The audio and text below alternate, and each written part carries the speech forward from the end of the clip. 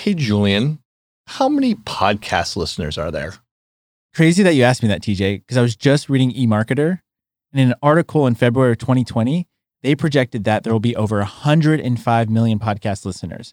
And in 2024, they're saying there's going to be over 135 million. Now, Infinite Dial is saying that 70% of the US population has listened to a podcast. And that number is only sure to be growing from there. At least we hope. This is the Pod On Podcast. We're your hosts, TJ Bonaventura, that's me, and Julian Lewis. That's me. As founders of a podcast media company, we had to start a podcast. So join us each episode as we and our guests drop knowledge on podcasting for you, the curious and scrappy podcaster.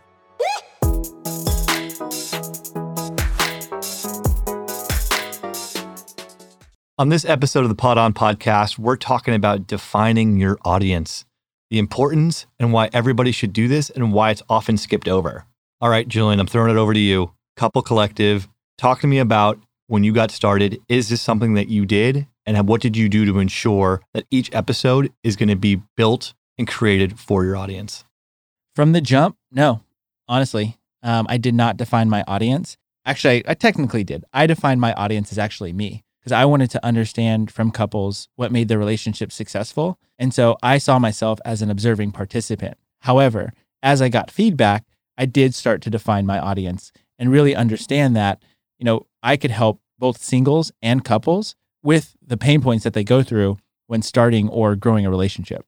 And that's because Couple Collective is interviewing people who are in relationships. So that makes a lot of sense. On the last episode, we talked about Podfade and we talked about planning out your episodes. A lot of planning starts with who your audience is going to be. I think often when we have our clients come in and they're thinking about defining their audience, they're thinking about demographic information. So things like gender, race, age. That's not necessarily what we're talking about here, is it, Julian? No, definitely not. And in all honesty, oftentimes when people come in here, they start so broad. But in all reality, you want to hone in on your topic and how that's going to bring value to a particular group of people who are going to want to continue to engage and are going to want to learn more in the cadence in which you're releasing your podcast. And let's talk about the Pod On Podcast, our show here. We think that there's a lot of people who would like to listen about podcasts. There's a lot of people who are interested in podcasting, but we narrowed it down to two different adjectives around our audience, curious and scrappy. And so we had a whole whiteboarding session and making sure that each episode that we record and each show that we produce is going to be focused around those curious, scrappy podcasters. And again, those could be individuals. Those could be people who have pod faded and they've come back. They could be corporate partners who want to create a show or episodes for their internal audience. Yeah, and I think they're curious because they want to learn more and they want to perfect their craft of podcasting. And they're scrappy because most likely they've started in their closet, they've started in their bedroom, and they want to improve the quality of the show that they're going to put out there. That's a really good point. So when it comes to planning all of our episodes, we ask ourselves a very simple question. How is this going to pertain to the curious, scrappy podcaster? In our episode outline, it's always the first thing we ask, and it's always part of our theme of that particular episode to ensure that we're always making sure the content is going to be relatable to the curious, scrappy podcaster. And I think to that point, TJ, I remember a conversation that we had about a particular guest that we wanted to have on the podcast, or I wanted to have on the podcast. And the first thing that you said to me was, okay, how are they going to be able to address the curious, scrappy podcaster? And to your point, it's at the top of our doc. And it's important that whether it's us talking about a topic for 15 minutes or we're bringing somebody on to dive a little bit deeper, that they're adding value to that audience.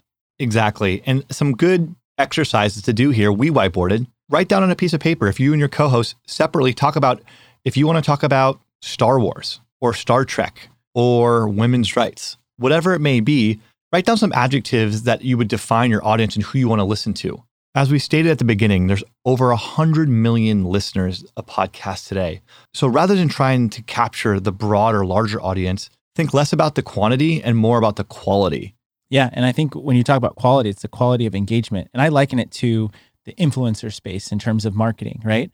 There's these influencers who have huge followings, but their engagement is relatively low. And so oftentimes brands, they're looking for micro or nano influencers who have engagement rates closer to 20% versus somebody who has a huge audience, but has like 1 or 2% engagement rates. So think about it in that context.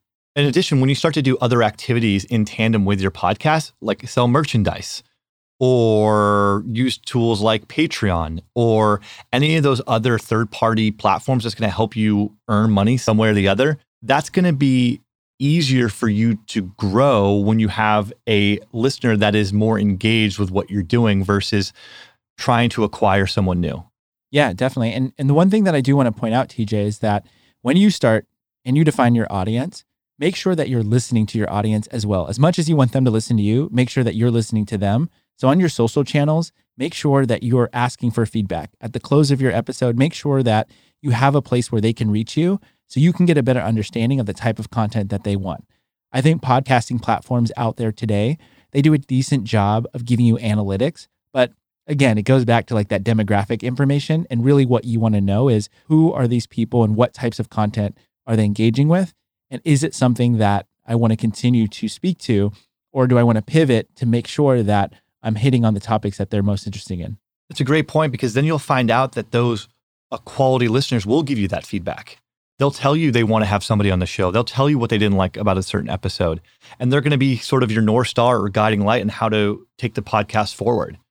In addition to polling your audience directly, if you start to build an audience on like Facebook or Instagram or even Twitter, for instance, you do have the ability to look at their insights, and you could start to understand, okay, what are the interests that those individuals have and what are the adjacent interests? And do those things fit with the type of content that you want to put out there? And, if you want to go at one level deeper, if you have certain keywords that kind of align with your audience, put those into Google, look at Google Trends and try to see like, are there adjacent or closely related topics that you can touch on that will excite your audience. Now, when it comes to our corporate partners out here, or when it comes to our corporate listeners out there, this is still something that you want to try and narrow down, even though the listeners are going to be your employees. Yeah, definitely. You have to think about the different disciplines, right? So if you're creating a podcast that's going to be centered around your engineers versus your sales team versus your product people, you want to make sure that you're speaking their language. And so understanding who that audience is can go a long way. Exactly. And if you have a podcast where your CEO or an executive is being interviewed, think about more from the employee perspective versus the executive perspective. I think oftentimes what we see, and this is a very common use case amongst our corporate partners, is they want to just get the CEO's voice or the executive's voice out there, but they're not really taking into consideration what the employees want to hear. It's more like our CEO's talking, we all should be listening. If you can kind of take an approach of really understanding who your audience is from an employee perspective, it will really create more engaging content and will make your podcast more successful within your company. Yeah, definitely. And I think a lot of tech companies, we're in San Francisco, so we get exposure to a lot of tech companies, and a lot of them do a great job of having Q&As with their CEOs. Which is a great format or a great platform for your employees to be able to ask questions. But maybe, once the CEO has given their kind of overview of the business and then gone into Q&A, maybe you don't need all of that content to live into a podcast. Maybe instead, the CEO can go back and record for 5 or 10 minutes and say like, here are the highlights of the topic for today. And here's a little bit more on the questions that were asked and how we're addressing those questions. Great point. Same thing with learning and development too. Everybody that goes on, we've all experienced within an organization when you either onboarding or you're learning something new, that it's pretty cookie cutter for the most part. Think about creating more L&D opportunities for your listeners based off their roles. So you mentioned different disciplines within the organization. Maybe you want to do some learning and development for engineers specifically. Maybe it's going to be for marketers. Maybe it's going to be for salespeople. Whatever it may be, think about coming at a different approach for those each individual disciplines rather than the broader company itself. So let's quickly recap. There's really 3 things. First, whiteboard and establish who you think your audience is. Second, stay away from demographics. I know it's appealing to look into the podcast analytics, and it can be helpful, but really, try to go a level deeper. And third, make sure you get direct feedback from your listeners. As much as you want them to listen to you, you have to listen to them as well. Pod on.